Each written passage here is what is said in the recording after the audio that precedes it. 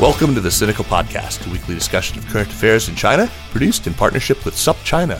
SupChina is simply the best way there is to keep on top of all the latest news coming out of China through our daily access newsletter, our website at supchina.com, our app, and of course, our growing range of podcasts and videos. It's a feast of business, political, and cultural news about a nation that is reshaping the world. I'm Kaiser Kuo, coming to you today from my home in Chapel Hill, North Carolina. The field of China studies, whether in academia, in think tank land, in government, in business, or even among the unaffiliated feral China watchers, has a diversity problem. Let's be honest about this. Women remain badly underrepresented, whether on conference panels as quoted specialists in media and, alas, even on certain podcasts. But if women are badly underrepresented, the situation is even worse for black specialists in China-related fields. While we've got some fantastic black journalists working in China, or we had in recent years, people like Marcia Cook from CBS, Howard French with the New York Times, Keith Richburg from the Washington Post, it's still pretty rare to find black people in many other China-related fields, and even in journalism, they are still underrepresented by a huge amount.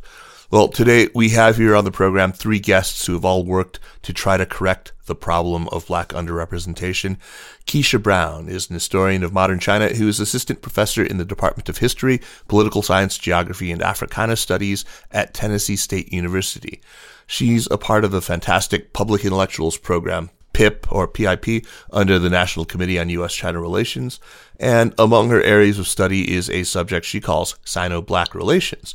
You may have heard her on our sister show, New Voices, where she was interviewed by Cindy Gao, and I encourage you all to check out that episode. Keisha, welcome to Sinica. Thank you. Welcome. And thanks for having me today. Oh, you're very, very welcome.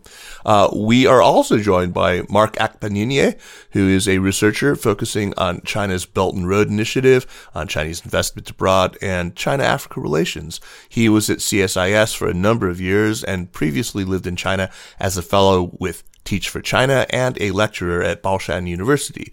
Mark lives in D.C., but he's riding out quarantine or lockdown or whatever this is in his home state of Georgia. Mark Akpanyinye, welcome to Sinica. I'm really grateful to be here with you, Kaiser. Thanks for having me on. Great to have you. And finally, in his second turn on Sinica in very recent weeks, we have Leland Lazarus, who listeners will remember from our conversation with Jeremy and me about China in the Caribbean. Leland is a Foreign Service officer who's stationed in Barbuda, and after multiple postings with state in D.C. and in China, in Beijing and in the Shenyang consulate. If you haven't already, please check out our fascinating conversation with him. Leland Lazarus, welcome back to Sinica, and a quick note to say that, Leland, you're speaking in your private capacity and not representing the State Department here, right? Correct. And thanks so much, Kaiser. It's a pleasure to be back on. All right. Well, great to see you again. Lots to talk about today, but I want to focus first on some of the organizations that you're all involved in. Two things in particular. First, the Black China Caucus and one of its key initiatives, which is a list of Black China specialists that just launched very recently. Keisha and Mark, I know that you're both involved in this and have been from the beginning. Can you talk about the genesis of the idea? And I was wondering, did it take some inspiration from the excellent list of female China specialists, of women China specialists that New Voices member Joanna Chu initially launched some years ago? Yeah, very happy to explain the genesis. To answer your question, yes, it definitely was informed by New Voices. The success of New Voices to have amplified 500 women is what we wanted and hope to do with the Black China Caucus. We founded the Black China Caucus because we recognized the need to increase and amplify Black engagement in China-related spaces. We already know that there was a growing awareness of this need to ensure diversity, but to be honest, there hasn't really been much work devoted to a thorough investigation on this topic. People keep talking about the need for, Black voices, but we wanted to be able to come at it in a way that was informed by the experiences that we know of people in the space, as well as some of our own anecdotal experiences.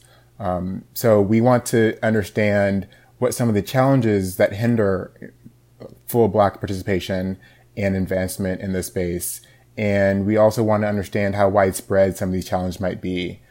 And that's why we decided to found the Black China Caucus. We want to be able to better understand what are some of the commonalities and experiences, and what is the full scope of Black representation. And so we hope that we can use this knowledge to propose durable solutions to overcome some of these challenges. And that's where the directory comes from. You mentioned it earlier, and the point of the directory is so that we can identify these professionals that are engaged in work related to China. And the survey is going to create this directory to enable us to have a better sense of who's out there, a better sense of the community, and what resources we can be able to provide them to enhance and amplify their professions and their careers. Excellent. Keisha, how many people have raised their hands so far and gotten themselves onto the list or had their information submitted to the list to date? Thanks for the question. So based on the results so far, the directory went out about a month ago. And so far we had about 70 people from diverse backgrounds. So about 70 from across the spectrum. Some of the kind of insights so far were that about 15 have their doctorates. So 15 like myself. Some have about 4 or 5 who are doctoral candidates. And then you have others from a variety of backgrounds, not just academia, but other kind of research, maybe some of the more non-traditional paths, maybe doing some work that is related but not within academic spaces, as well as in journalism, government as well. And so you have it from across the spectrum in terms of those who self-identify as Black. That's one of the parts of it, how you identify yourself, and then also what work you're doing and how you see yourself as part of this particular field in this particular community. Keisha, how does it break down between people who are Africans and people who are, say, Africans in diaspora, whether, African American or from other geographies? And so that's kind of the next step of looking at some of the analysis. So I think right now we're focusing on the numbers in terms of who's coming. And with the number of 70, there's still some more work to be done. Sure. I think a good place to kind of get some breakdown of who's identifying what way would be also to maybe compare it to the one that Corey Cooper has put together through Greater Black Voices on China, where there's also a directory, maybe not as large in numbers. It's kind of one that she's put together herself based on people that she knows and work with. But that's another space to kind of maybe break down and get those differences, but that'll be the next step in kind of the analysis to see what is the representation and the self-identity and part of that. Hey, so I'm not familiar with that. Can you repeat again? Who is she? So it's Corey Cooper. She is a third-year law student at Columbia, and she created a space called Greater Black Voices on China. She's on Twitter, and so she's been doing some work as well. Yeah. Oh, that's fantastic. Yeah. And so she and I actually did a recent conversation. We did the Young China Watchers. We did one on Black internationalism in China. And so she was a moderator. So I was kind of the one speaking and she moderated. So she's doing some really interesting work as well. Yeah. Oh, that's wonderful. I'm really glad to hear it.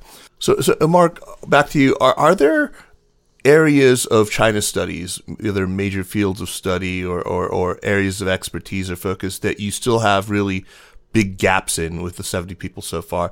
I ask this mainly because I'm wondering, I'm sure a lot of our listeners out there will have names that they're going to want to kick up and people that they're going on, because I'm sure that they've got to be whole. So there've got to be, more than 70 disciplines of China studies anyway. So what's the big gap right now? That's an excellent question, Kaiser. Sort of regarding what Keisha said earlier, we do have a large number of respondents that have identified themselves to be in academia or research-related fields. And I think that's natural, considering that my background is through research at a think tank, and then Keisha is a professor focusing on Sino-Black relations. The gaps that we've largely identified through the 70 respondents we have so far, we don't have as many people that are focusing on religious studies. We have a few people that are in business, but we would definitely love to encourage people from the business community and from the financial services community to also interact and fill a survey.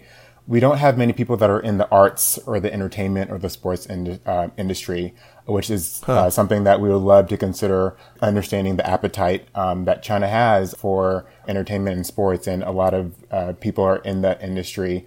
And some other industries that I was shocked that we didn't have as a representation in is the tourism, travel, hospitality industry. I don't think we have anybody currently that's signed up that is self-identified. And we're also trying to diversify by increasing our representation in tech and trade. So we have a great list so far. As Keisha said, we've launched it less than a month ago, and we had 70 people that have filled out the survey, but we definitely want to encourage more people, if they self-identify as Black and they have expertise or knowledge or any engagement with China, these are the people that we're looking for to fill out the survey. So one last question before I turn to Leland and ask him about another organization called NABEA. But I wanted to ask the two of you first, because you worked so closely on this list with BCC. How badly underrepresented are Black people in China-related fields? I mean, is it worse in China studies than in, say, other areas of social science or in other area studies? Is it particularly pronounced when it comes to China? Yeah, that's an excellent question. And the reason why you can't really see me, but I'm smiling for this question. Well, I can see you. Is because we currently don't understand the scope of this underrepresentation. We largely know that Black people are largely underrepresented in China studies or professions requiring the expertise of China, but we would love to actually know the hard statistics and the data points. This is a question that we're asked so many times, and a question that we've devoted time to really understanding, but that's part of the problem, and that's why we decided to found the Black China Caucus.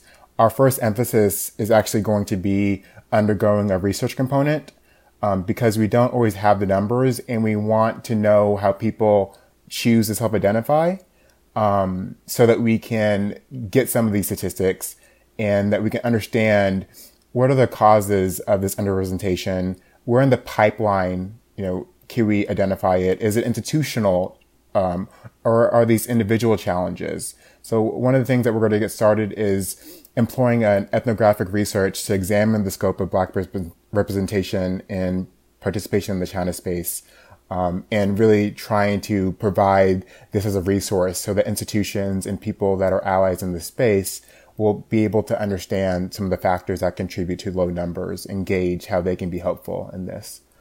Great. So, Leland, there's another organization called NABEA, National Association for Black Engagement with Asia. Now, this one isn't specifically China-focused. It's more broadly aimed at Asia. And while the Black China Caucus is more about professional development, NABEA is different. Can you talk to us about what NABEA aims to do and your involvement in that organization? Correct. And I want to say that actually Keisha, Mark, and I are all members of NABEA as well. And I'm actually... But you haven't had a chance to talk yet, so I wanted to ask Right. you. No, absolutely. And not only that, but I'm one of the newest members of NABEA. So I definitely don't want to be the chief spokesperson for the organization. But you're absolutely right, Kaiser. It's the National Association for Black Engagement in Asia. And it's creating a network of African Americans who are Asia experts, not only in China studies, but also Japanese studies, Korean studies, Southeast Asia, in order to encourage greater Black engagement in the Asia space. And similar to the Black China Caucus, it was created about 1.5 years ago in response to the lack of Black Asia experts at the table. And the lack of Black Americans generally represented in U.S.-Asia jobs and conferences and travel. So just to give you some statistics, I mean, you know that African Americans represent 13% of the U.S. population, but in 2017, they only represented 9.4% of U.S. residents traveling overseas. And of those traveling overseas, only 2.3% traveled in Asia. Wow. So it definitely shows a dearth of Black representation in the Asia space, or rather, I would say a lack of exposure. They are there, but there's just not the public representation of Black experts in this space. So they've created a Slack community where everyone is sort of sharing information. It's a professional database. So for think tanks who want to have more diverse voices in the Asia space, they can use that professional database in order to recruit people to be on their panels. Hopefully, TV stations can use it to have more diversity in terms of experts on their shows, and so on and so forth. Yeah, those are exactly the sorts of uses to which I've been putting lists like the women's list, and that I will be putting the BCC list to. So tell us where we can find that database. So right now the website is just usnabea.org. That's usnabea.org. I believe that the database is still being gathered. Mark, correct me if I'm wrong. Yes, the database is still being gathered, but Nabea intends to make the list public sometime at the end of August. And the great thing about the BCC working with Nabea is that the directory that we are building is going to go directly to Nabea as well to inform their greater Asia, Black Asia professional database.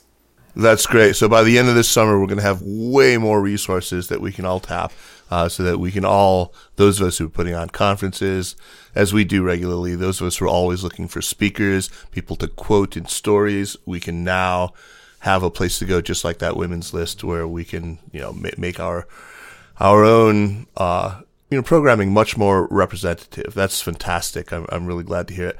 Just now, you've all hinted at some of the sorts of obstacles and challenges that we're talking about, the reasons why this underrepresentation is a problem to begin with. And I want to turn my attention to that right now. What is it about your experiences as up-and-coming China scholars or people who are working in the China field?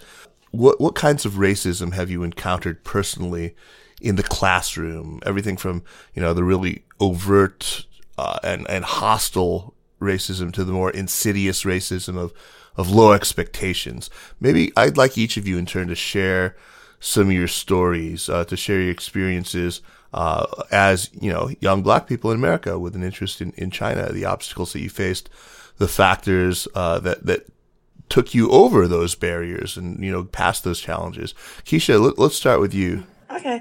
Thank you for that question. I think one thing that was mentioned earlier is the idea that, we're trying to create or kind of, amplify Black China hands or Black China experts. And I think as a historian, historically speaking, there have always been Black China experts. There's been a whole history of them. It's just a matter of that recognition and understanding that being a China expert does not mean you have to be look a certain way or have a certain representation. And I'm thinking about in grad school, when I was a TA, I was a teaching assistant, and I had to teach for a class that was on kind of East Asian humanities, thinking about East Asia kind of in its kind of comparative reign from like early foundational origins till about the 6th century. So we're talking about Buddhism and we're talking about Shinto and all these kind of philosophies and ways of kind of early cultural identity in East Asia. And what was interesting is that my first day, usually all the time on the scheduling, it says Brown. Well, Brown is a very generic last name. It doesn't say Keisha. It just says Brown. Uh-huh. And the first day I walk in, and students are like, this is a class about East Asia. There's a Black woman in front of me as my TA. What's going on? And so you have students who legitimately look at you and like, do you know anything about East Asia? And I respond back to them in Chinese. And I was like, can you answer my question in Chinese? And they can't. I'm like, and here's why I'm here.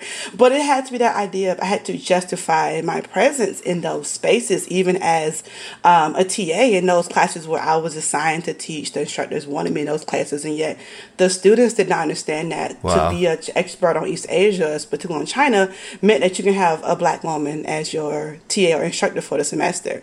And you get those questions the first day like, this is going to be an interesting uphill battle. But that happens on different levels, and it happens in different spaces. And that was just an experience thinking about in grad school, and also and thinking about in the China side, where you go to places or different spaces and, you respond in Chinese or you say something back or you kind of laugh at a joke and they can look at you like, oh, I forgot you spoke Chinese. Yes, I know what you're saying. I can engage in those conversations as well. And so you have those moments where the idea is that you're there, but they don't always in some ways recognize your authority in those spaces. And so for me, one of the ways I've tried to really kind of change that is to think about, in a lot of my recent work, is how do we think about who is a China expert and how do we expand that beyond the idea. And so kind of as you mentioned before with the new voices, they're kind of directory. We can bring women into this space, but also we can bring people of color into this space who are doing this work and know that they can be experts on China as well. They're not new.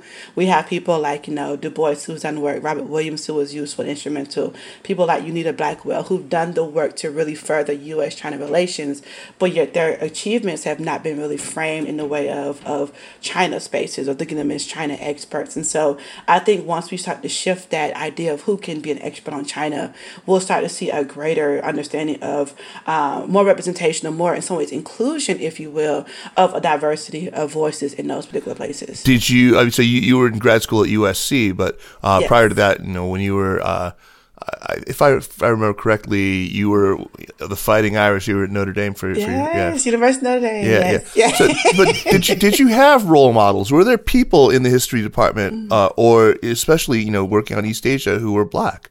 I think for me, I had to, like, my work is interdisciplinary. My support system was also across the board. And so I think in undergrad, I was looking to some of my Black professors. And while I love my alma mater, don't get me wrong, the representation in terms of Black faculty was very small. Right. Like, you had a handful. And so you knew who to go to, not just faculty, but a handful of staff. And so I had that support system, and I was able to utilize that. And the same thing in grad school, I had to kind of piece together my own kind of community and cohort. So I had my peers and my colleagues in my department, but I had to seek professors in other places to really help me build that particular network. So I had my advisor, my main mentor, Dr. Joshua Goldstein, who was really great. And then I had in grad school, Dr. Francine Wilson, who her job was to teach me in terms of Black internationalism, but also how to navigate being a Black woman in academia. So it was both a professional and a kind of a personal relationship. So for me, it was a matter of navigating and cobbling together people who could help me put these two different pieces, because somehow my work and who I identified as were always some ways split because they didn't see people who look like me in those spaces. Yeah. Mark, let's move on to you. What about you? What in your experience coming up? You went to Duke, right? Just down the street, down the road. Yes, I am well familiar with Durham and Chapel Hill. So yeah, I went to Duke, and it was after my undergraduate years I decided to move to China, and I ended up being living there for 3 years. And it was through those experiences and that time really engaging with Chinese language and history really solidified my interest, so that on my return to the US, I wanted to transform those experiences into a career. I think that's when I first hit that wall of challenges that I wasn't anticipating. I think my initial enthusiasm for China was met with skepticism and disbelief, particularly because I explained that my interest in China came from an avid interest in China-Africa relations, and I had people encourage me to pursue African studies, especially when they found out that my heritage is Nigerian. And so I had to navigate, people not really steering me in the right direction, or really translating my enthusiasm to be genuine. But I was thankful to have colleagues and mentors and friends that were able to point me in the right direction. And I eventually moved to DC and started to develop my career doing research in the China space. But I think what was really resonating with me from what your question was is the phrase low expectation. I think that was something that I had to navigate and deal with at many instances of my career. I've had people tell me that maybe research isn't for you, or that this is maybe not the space for you.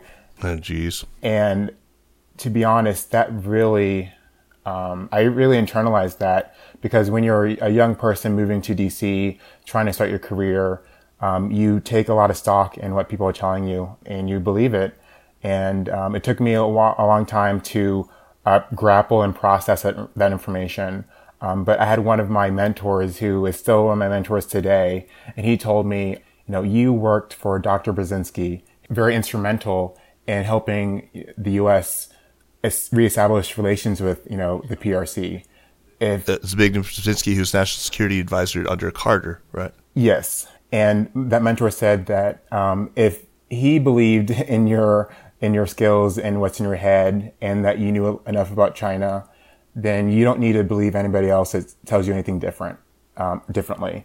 So I think for me, and the people that I know, anecdotal experiences, there is a culture where we're not mentored, we're not seen as equal, and we have lower investment in our career opportunities. And I don't think that's necessarily done maliciously, but what I've noticed is that a lot of people who are, in this space, they tend to gravitate towards people that either resemble them or remind them of themselves.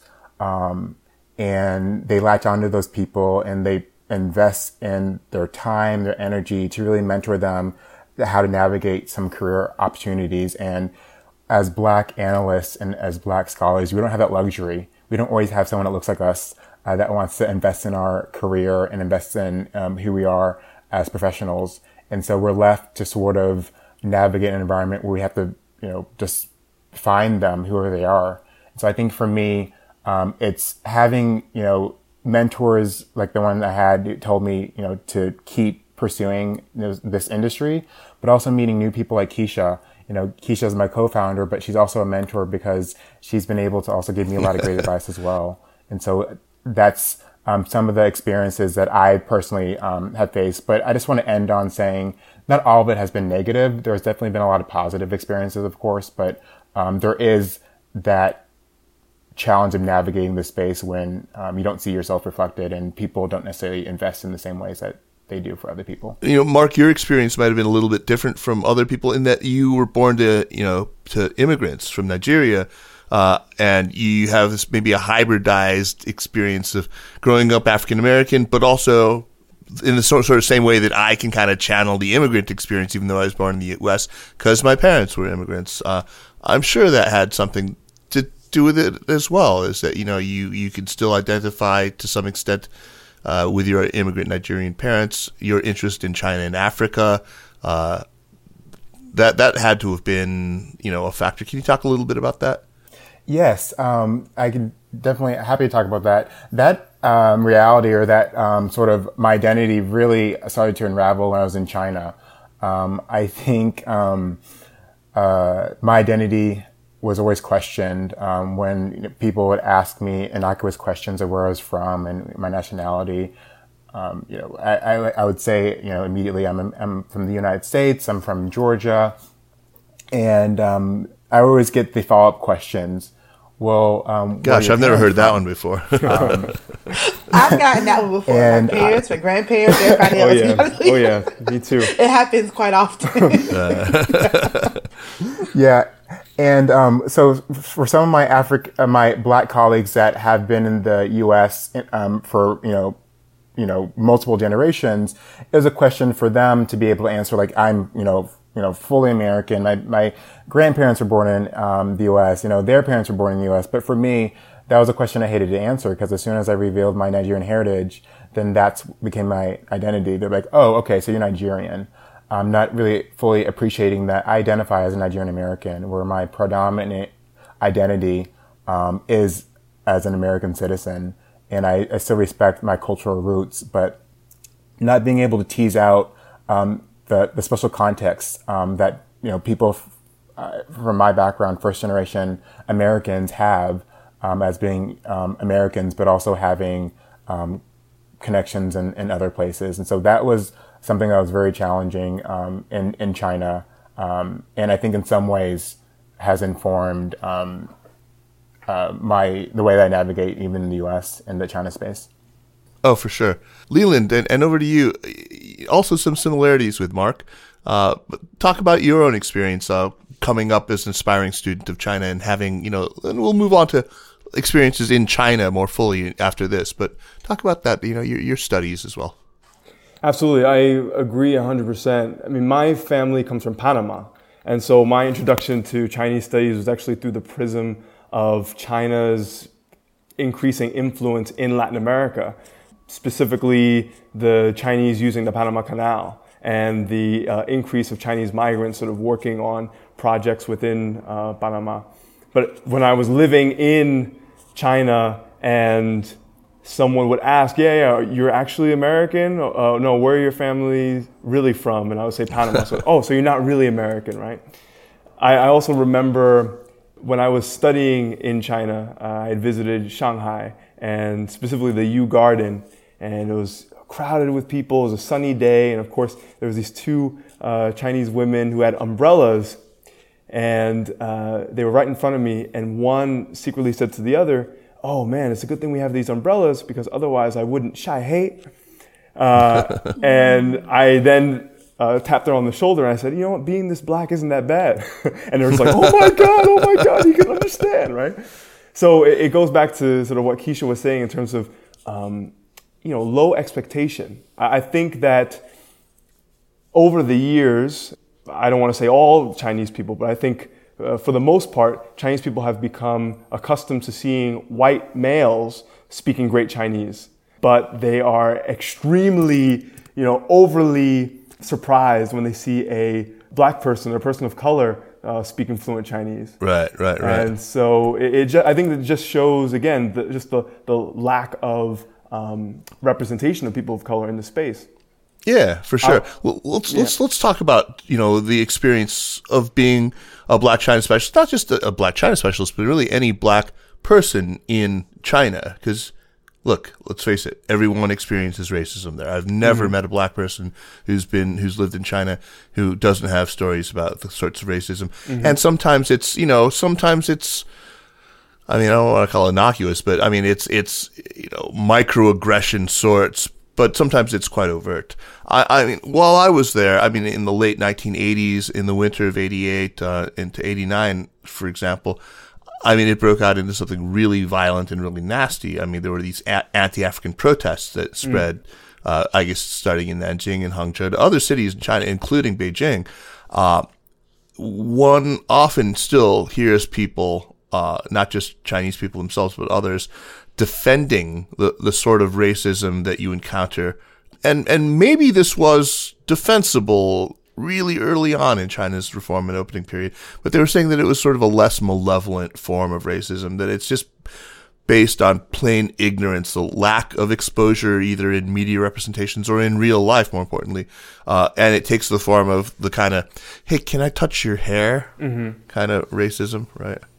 Or the other excuse I hear often is, oh, well, the whole idea of racism is like a Western viewpoint that's sort of imposed, right? Yeah. We've never had racism in China. Imposition of Western. Right. And I think for me, my answer to that is that, and especially in academic spaces, because we're very good at semantics. We're very good at that. We split fine hairs. And I use the idea of networks of difference, where it allows for me not to impose Western ideas of, say, ideas about identity and race and ethnic studies onto China, where you have this kind of uncomfortable overlapping where it doesn't address all of the issues. But the networks of difference is a broad umbrella term that allows me to kind of address colonial legacies, but also kind of specifics in places in Asia. So thinking about, say, ethno-nationalism in places like, say, Korea or Japan, or thinking about the uses of like language about blood and kinship that happens in, say, many places in Asia as well. So it allows me to think about this kind of larger conversation where we have to address the Western scholarship, because if you have someone who's African-American going to places in China, Japan, or Korea, that is their basis for understanding how they've been socialized, but also what is the ways in which it happens in places in China.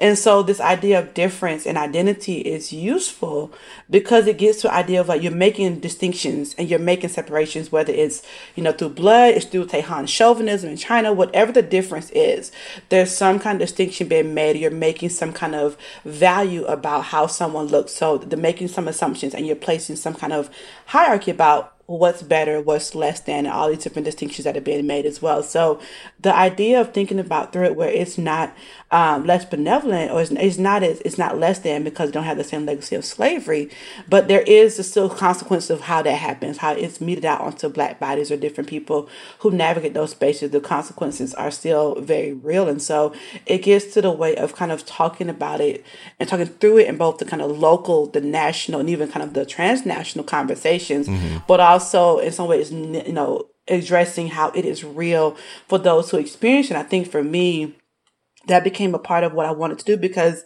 a lot of times folks will say, oh, well, that's just because you're American. I'm not walking around with a passport taped to my forehead. They don't know I'm American. And as Mark and Leland have said, have to justify my Americanness. So when I say something happens, it's not because I'm American. It's not because it's anti-foreign. There is something else happening here. And I think one of the great new areas of scholarship that's really getting prominence in this moment is a discussion of kind of anti-Blackness as global. Why we in some ways devaluing Black bodies in certain ways, and how this is happening in discourses within places in Asia that have been happening historically. It's not new. And so I think kind of get into those questions and get into those discussions is useful to kind of deal with some of the limitations of Afro-Asian kind of collaborations, but also those legacies that you mentioned about the 80s and kind of the protests that were happening that were very anti-Black and very anti-African as well.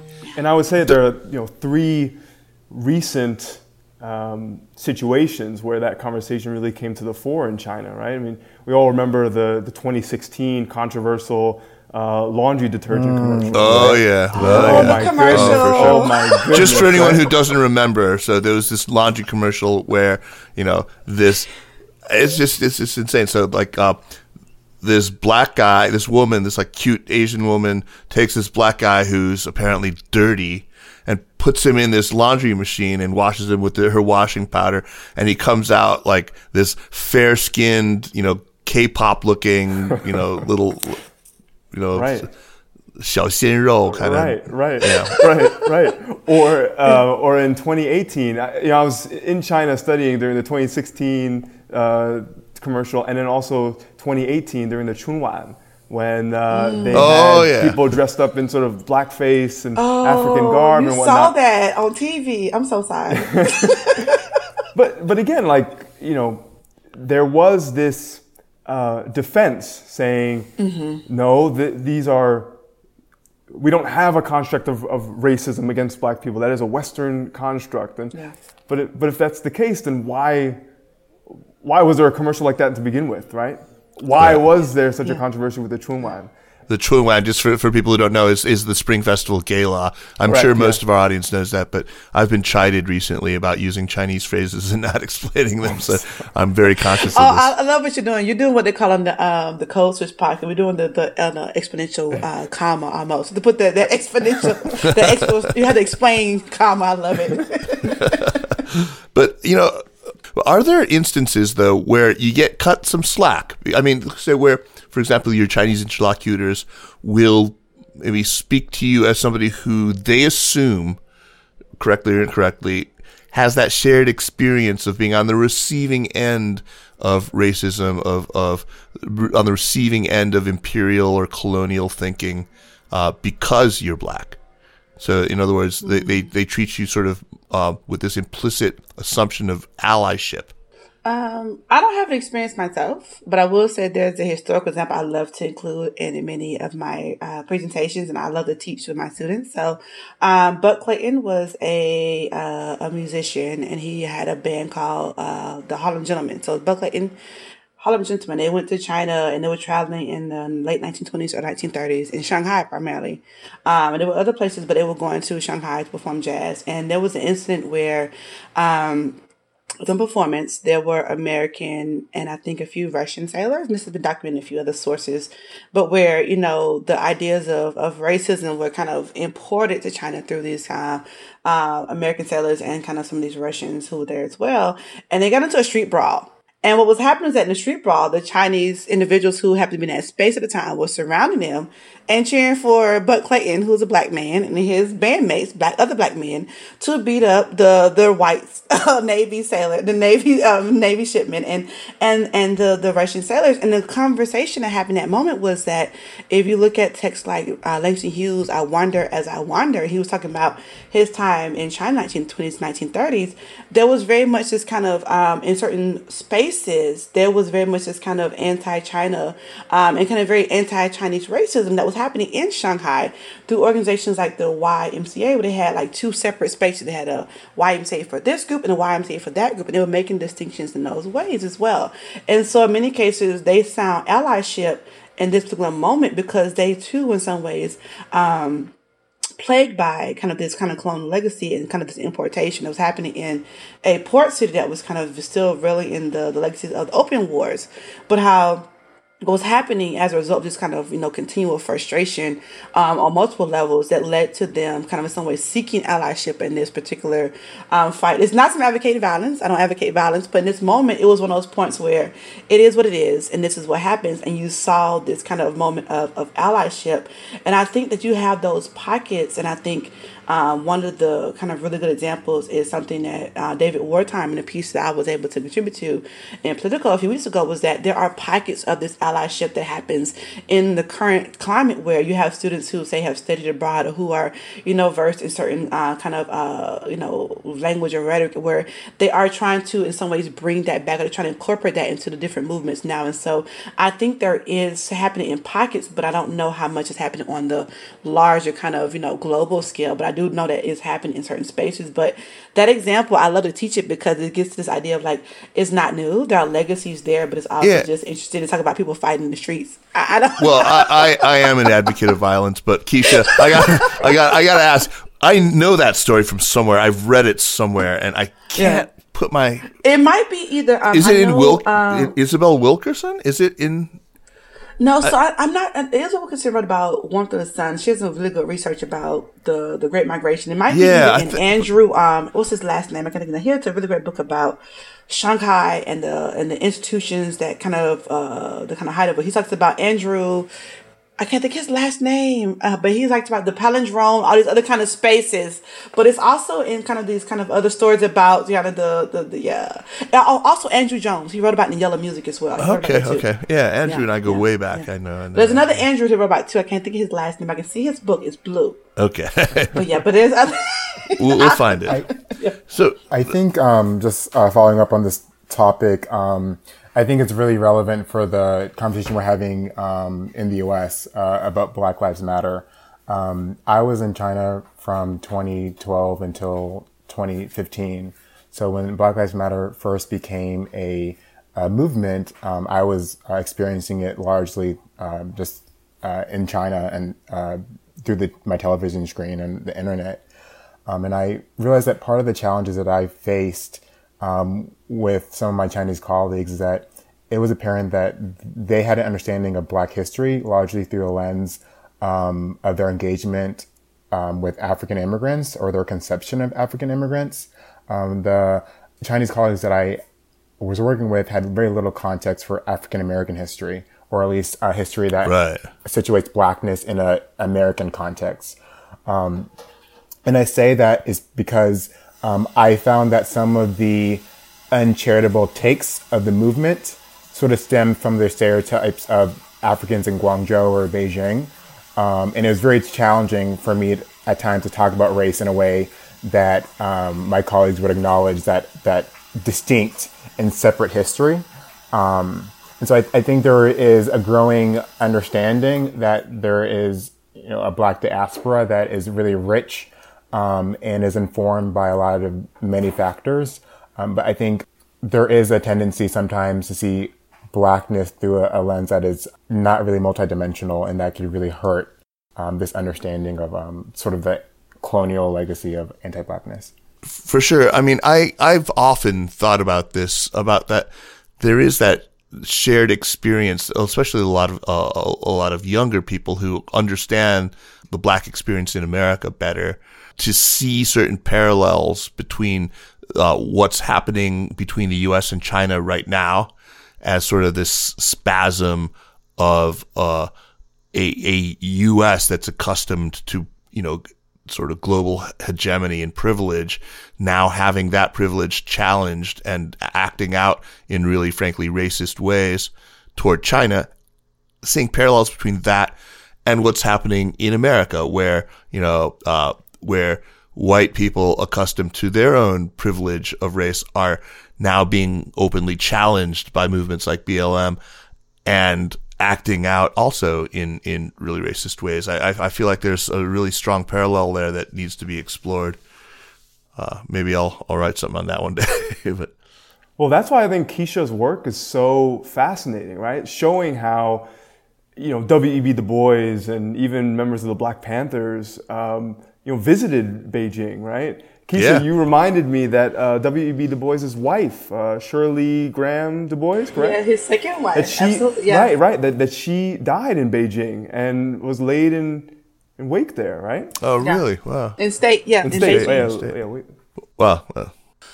So guys, in the middle of this decade, I started noticing like a growing intensity in the racist attitudes that were being expressed online in China toward Africans, especially people living in Guangzhou. It was, and generally toward Africans in China. It started carrying more and more of the hallmarks of what I would describe as, American alt-right discourse on race, which I found to be really frightening. It kept a lot of the existing tropes that invariably come up in any online conversation about black people in China, the sexualization and the stereotypes about hyperphysicality and all that. But more and more I was finding these things that were cribbed directly from like American alt-right discourse on race. Did you guys notice that too? And what did you make of that happening? That's something I've noticed for ever since my first introduction to China. I saw sort of some entrenched attitudes where I was frankly shocked that they had these associations given their very limited interactions with black people.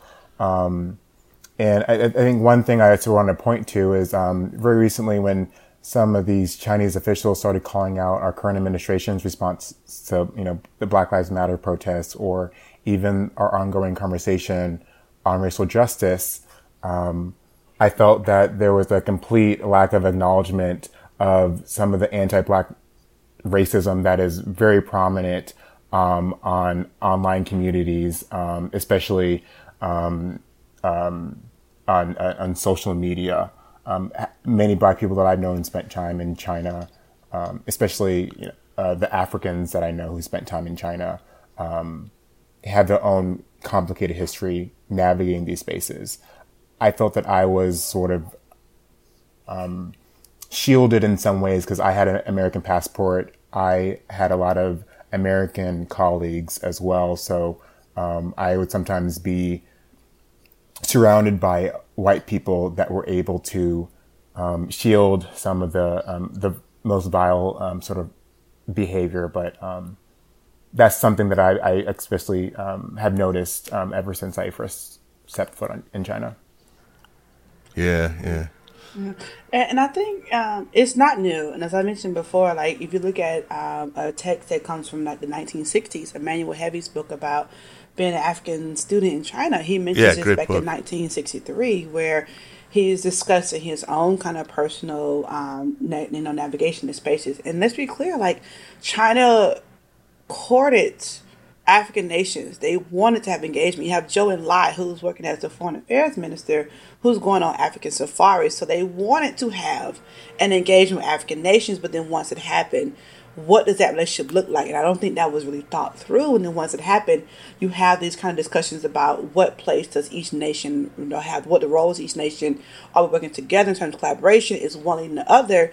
And those conversations never really happen in terms of, and so now you have this idea of where, they look at it in terms of development in certain ways that leads to kind of this understanding of one being quote unquote better than the other in some weird and really kind of complicated ways. And so I think for me, in thinking through this China-Africa development and kind of paradigm, one of the things I'm frustrated with is one that most of the scholarship is based on economic or political spaces. They're not talking about the cultural or the social aspects of what happens when you have different communities in different places and what happens in those spaces, either in China or in these African nations where there is tensions or there's not, or they have collaboration between the communities. What has happened in those communities?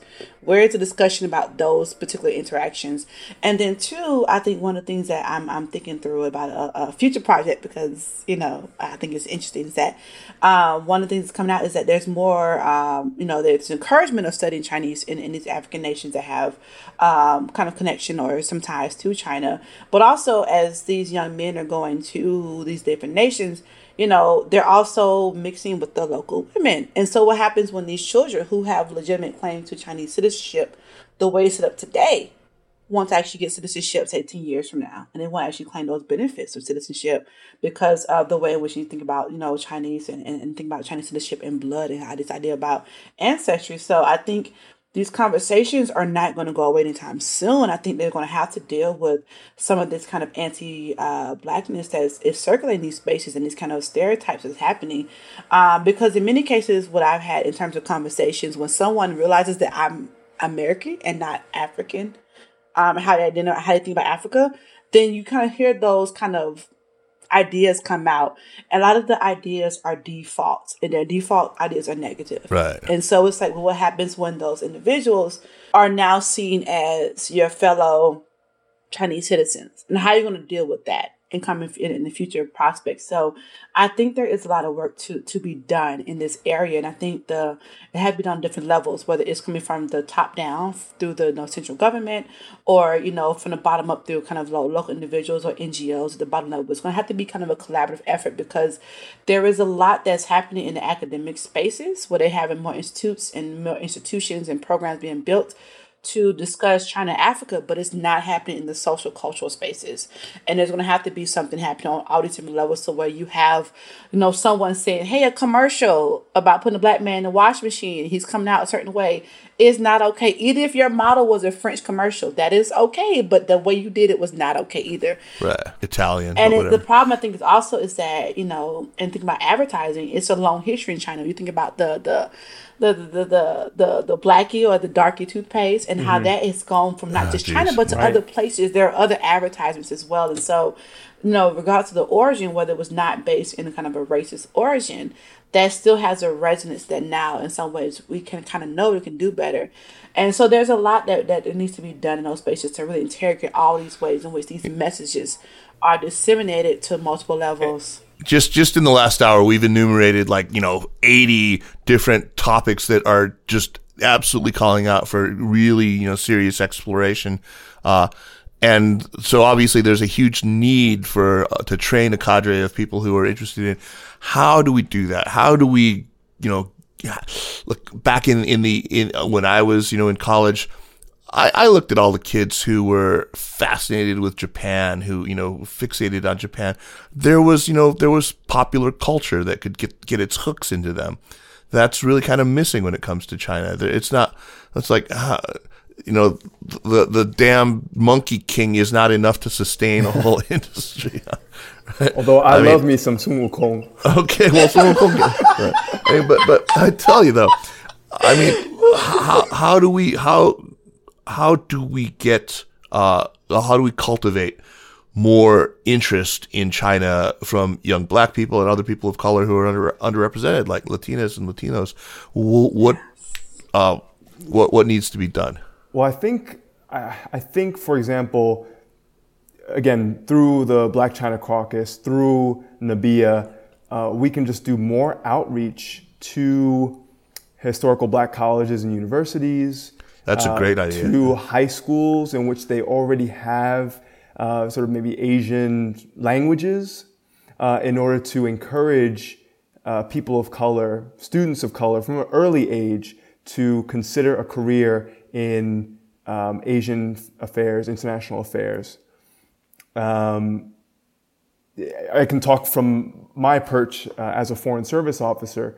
Just on July 31st, a fellow Foreign Service officer, Annika Bentecourt, she just published an article in the Brookings Institute about diversity or lack thereof in the State Department, right? And so when you look at the Latinx and black populations in the United States, that's 18% and 13% respectively, but they only make up 7% of the Foreign Service, right?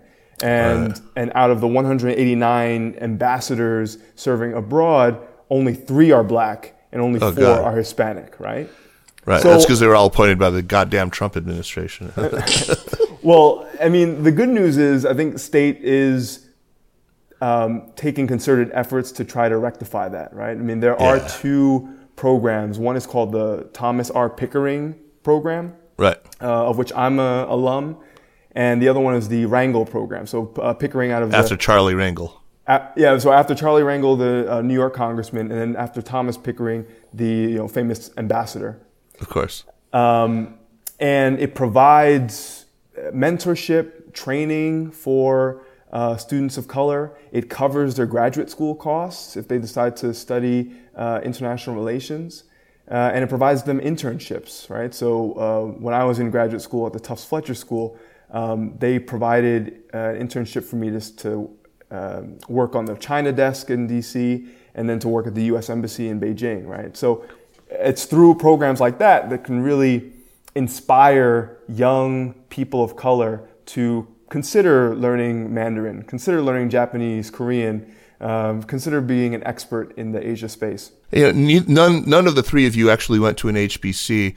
I would love to know what the state of Asian studies is at Howard and all of the major, the big name HBCs. I wonder if there's some literature out there on that. That'd be really fascinating. So I guess I'm the academic in the group, so I'll speak to that. So I will say that the Minority Serving Institute that used to be at UPenn is now at Rutgers, does a lot of data about different aspects of what minority serving institutions are doing in terms of not just HBCUs, but also Hispanic serving institutions, as well as Asian studies, Asian Pacific Islander institutions, as well as Native Indigenous schools as well. And so they have data on all institutions that are MSIs, whatever that umbrella is. As for me, I know I did not go to HBCU, so I'm going to tell my age. I applied to college in 2002. At the time, as a Black woman, I had one of two options: either go to Morehouse, which is not allowed because there's a male institution, right, or go to Agnes Scott, which was the only school in Georgia that also had a really good program. At the time, Spelman had a young program, but it was Japanese focused that later became more China focused. And so for me and my family, all of my family went to HBCUs. I was the only one in my immediate family out of my siblings, my parents, to go to a white school. And I think for me, especially my dad, he had problems with that. He was very much like, it was about protection for him. It was like, I know, he went to the military right out of high school in the late 1960s. He had been on institutions where what it means to be Black in certain spaces. And so for him, it was about protection. I know what it means to be in those spaces. And for you, I want you to go to HBCU first to kind of get that incubation and get that foundation and then go off to the other world. But I was like, I can't do that because what I want to study is not in those spaces that you want me to go to. And I kid you not, my mom can attest to this. We had like arguments, drag out, me running off upstairs crying. It was very heated for us. But I think one of the great things is that that's also part of why my first choice for a academic position was at a HBCU. I really was seeking, if you ask any of my colleagues and my professors at USC, that was in my admission essay. I want to work at HBCU. And so when the position at Tennessee State came available for me during my application year, I even was too scared to apply. That sounds crazy because it sounded too perfect. I was like, this is what I want to do. I'm so scared if I don't get it, what happens and how I'm going to be devastated. I'm going to be on my mom's couch for 2 years depressed. So for me, it was very much where this was, for me, a choice to come to an HBCU. And I think for me, there is a need and there is an interest, but it's also an understanding that we also need to know, where is funding because, unfortunately for most HBCUs, we're underfunded. I work at Tennessee State University, which is a state school. It's a land grant institution. It's also an HBCU. And unfortunately, our other, partner land grant school is UT. So look at UT and TSU, they're two different schools. And the same thing happens in terms of other states in the Southeast, especially where there's something called the Morrill Act. And they have two separate acts. Initially, it was to establish land-grant schools. And because the land-grant schools post the Civil War were not admitting Black students, they had to make a choice, either admit Black students or set up a separate institution. And that's why you have, two land-grant schools in most places in the Southeast. You look at Georgia, they have two schools. Right. Florida, two schools. Alabama, the same thing. And so I think for us, it's not a matter of interest or talent. I've had students who have come to me who are like, I do this, this, and this. I have shared textbooks with students. We have conversations, but it's a matter of having the space and the funding. And so I'm grateful to say that right now, through the consultancy through Asian Network, my colleagues and I, we have a committee, and we're actually building an Asian studies presence and even trying to build an undergrad certificate. And hopefully to be a minor at Tennessee State. We're trying to bring languages to the campus as well. So it's not a matter of interest. It's a matter of having the resources and having, someone in some way to kind of help us kind of really galvanize it in a way that we have external sources. Because if you have a source between a program or a dorm, the necessity goes to, say, the dorm. And so it's having those conversations, and not just at HBCUs, but other minority institutions where it's not about talent interest. It's about, we need sometimes an external a dose of funding or external dose of kind of support that really helps our students and encourages our students in ways to kind of build upon the platform that we've given them to really encourage them to go the extra mile. So it's there. It's just a matter of not just here, but other institutions where you have low numbers of Asian studies students. I was the only one in my little program at Notre Dame. And so it's like, even in those these predominant white institutions, there also is a low number. Why does that happen? I think the research that Mark and I are doing is important to kind of identify those issues in the pipeline, even before college, get into high school and think about what's happening. So Mark, in your own peer cohort and yourself as well, what got its hooks into you from China? I mean, how did you get so interested in China? That's a great question. I liked how you sort of started with the Japan reference, because I do think that Japan has made very intentional steps to use its his art and its entertainment industry to promote culture, and I think it's largely worked. But for my own interest in China, it was purely accidental. I really decided that I wanted to, after Duke, spend 2 years doing a teaching fellowship with Teach for China. I really wanted to experience China because of understanding Chinese influence in Nigeria. It's always been something that has been a topic of conversation in my household. And I thought that was a time for me to try new things and really spread my wings. And so I think for me, it's really a problem of access and mentorship. So I went to, I'm from Georgia, so I went to a public high school that consistently ranks as one of the top 3 high schools in the state. We didn't have Chinese offered as a language that you could take. The only Asian language was Japanese. So the only time that I really had the ability to interface with, Chinese culture or politics was college. And I didn't do it then. I studied Spanish, and my concentration was public policy. So being in China for 3 years was my main exposure and the reason why I developed the person I am today. But it was a mentorship piece that I was able to participate in once I got back. I really wanted to focus on a career, and I found people that were dedicated and invested in my trajectory, that were, trying to show me the options of how I could interface with China as a career. And yeah, you got, as it were, the big break. Yes, right? Yeah, I like that. I think it's important to understand that component, because everything that I've done in the China space, I've been focusing on, Chinese investment abroad, focused on Belt and Road Initiative. Those happened because I had someone who was telling me, you should look into this, or I joined a team that was focused on that. So it was a combination of expectation setting, where I feel like we need to be able to find the pipeline where that's not happening, give people the knowledge and the access to really engage and have exposure to China, and really work with people that are impressionable and let them know that this is a space for them if they choose it to be. Because I think for me, I happened to be in the China space when I was older, but it was framed and it was managed by the people around me that served as really great guides and mentors in that process. Yeah, that's just fantastic.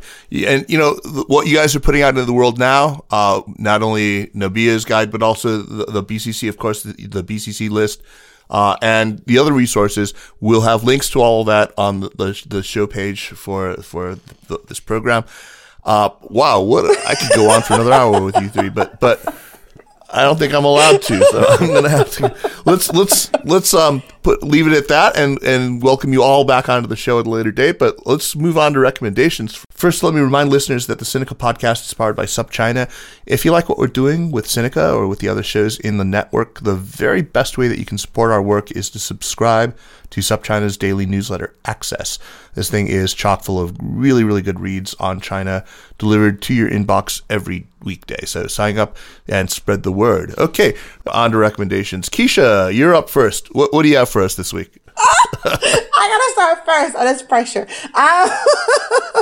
So I think I have, I think about one of my first recommendations, I think I mentioned it earlier, or maybe I kind of alluded to it earlier, was that recently the Association for Asian Studies did a podcast, not a podcast, but I did a panel on Black Lives Matter and Asian Studies, and I think it was myself. I was somehow the only China person, so that was heavy to hold down. And three Japanese specialists. But it was a really great panel because we talked about the issue of, representation, all this conversation that we had today in the multiple spaces. And so I think that's a good place to look at. And I can send you the link to that, but it's about Black Lives Matter and Asian Studies, and that's the podcast, and that's an episode is available, and they have a transcript as well as additional resources linked to that as well. And so I think that's one of my first recommendations. I think my other kind of favorite podcast is, one of my favorites. I have two, but the other one is Code Switch. I think that's a really good space because they're dealing with some really good conversations right now, and not just in terms of, thinking about Black engagement in Asia, but also in Black engagement in Asian Americans in the U.S. And they've had some really good conversations about, how to really think about what's happening now, engagement in the U.S., domestic politics as well. And so that's a great podcast. Anything Code Switch does, I'm always there for it. So those are my kind of two, that's what I listen to. So again, I do race studies, so I'm talking about race all the time. So I guess I never get away from my work. But those are my two recommendations. Absolutely. All right. Excellent. All right. Let's move on to Mark. What you got for us? I just wanted to say that Keisha's recommendations are great. Definitely check out her conversation because she's a person that every time I talk to her, it could be 2 minutes, it could be an hour. I'm always taking notes. So that's the first thing I want to say. She speaks gems. Oh, thank you. But the recommendation that I have, it's pretty amazing that I found it. So there's a Black China specialist. He's a teacher. His name is Amani Kaur, and he has developed a Chinese language Black Lives Matter syllabus. It provides vocabulary and suggested discussion topics for how you can talk about Black Lives Matter in Chinese and really equip people with the tools to continue that conversation in Chinese. So I will share you with that is a Google spreadsheet that has those terms and those discussion topics, but it's a really great resource that I think is very timely at the moment. Oh, that's fantastic. I'll definitely want to check that out because I have been in, I don't know how many conversations that I've seen or participated in, and just trying to figure out how the hell to say Black Lives Matter in Chinese. I mean, like, what's the best way to really make that come across? Leland, what do you have for us? Well, this isn't a new book or a new resource, but I just finished The Great Influenza by John M. Barry. And of course, I wish that a lot of leaders had read that book before COVID-19 came. I feel like we would have all handled this a little bit better. Okay, yeah, The Great Influenza. I unfortunately have another COVID-related recommendation for myself, which is he's just, I think, one of the best people writing on it. Ed Yong, Yong. He's got the cover story of The Atlantic this issue. His piece is called How the Pandemic Defeated America, which is just painful and embarrassing and crazy making, but it's about all the missteps that not just the Trump administration, but also the American people have made. I mean, it's an indictment of a lot of, elements of our own culture, our own politics. It's quite chilling, but very much worth reading. Ed Yong, How the Pandemic Defeated America. On that happy note, hey, you guys, thank you so much. What a pleasure to have you all on.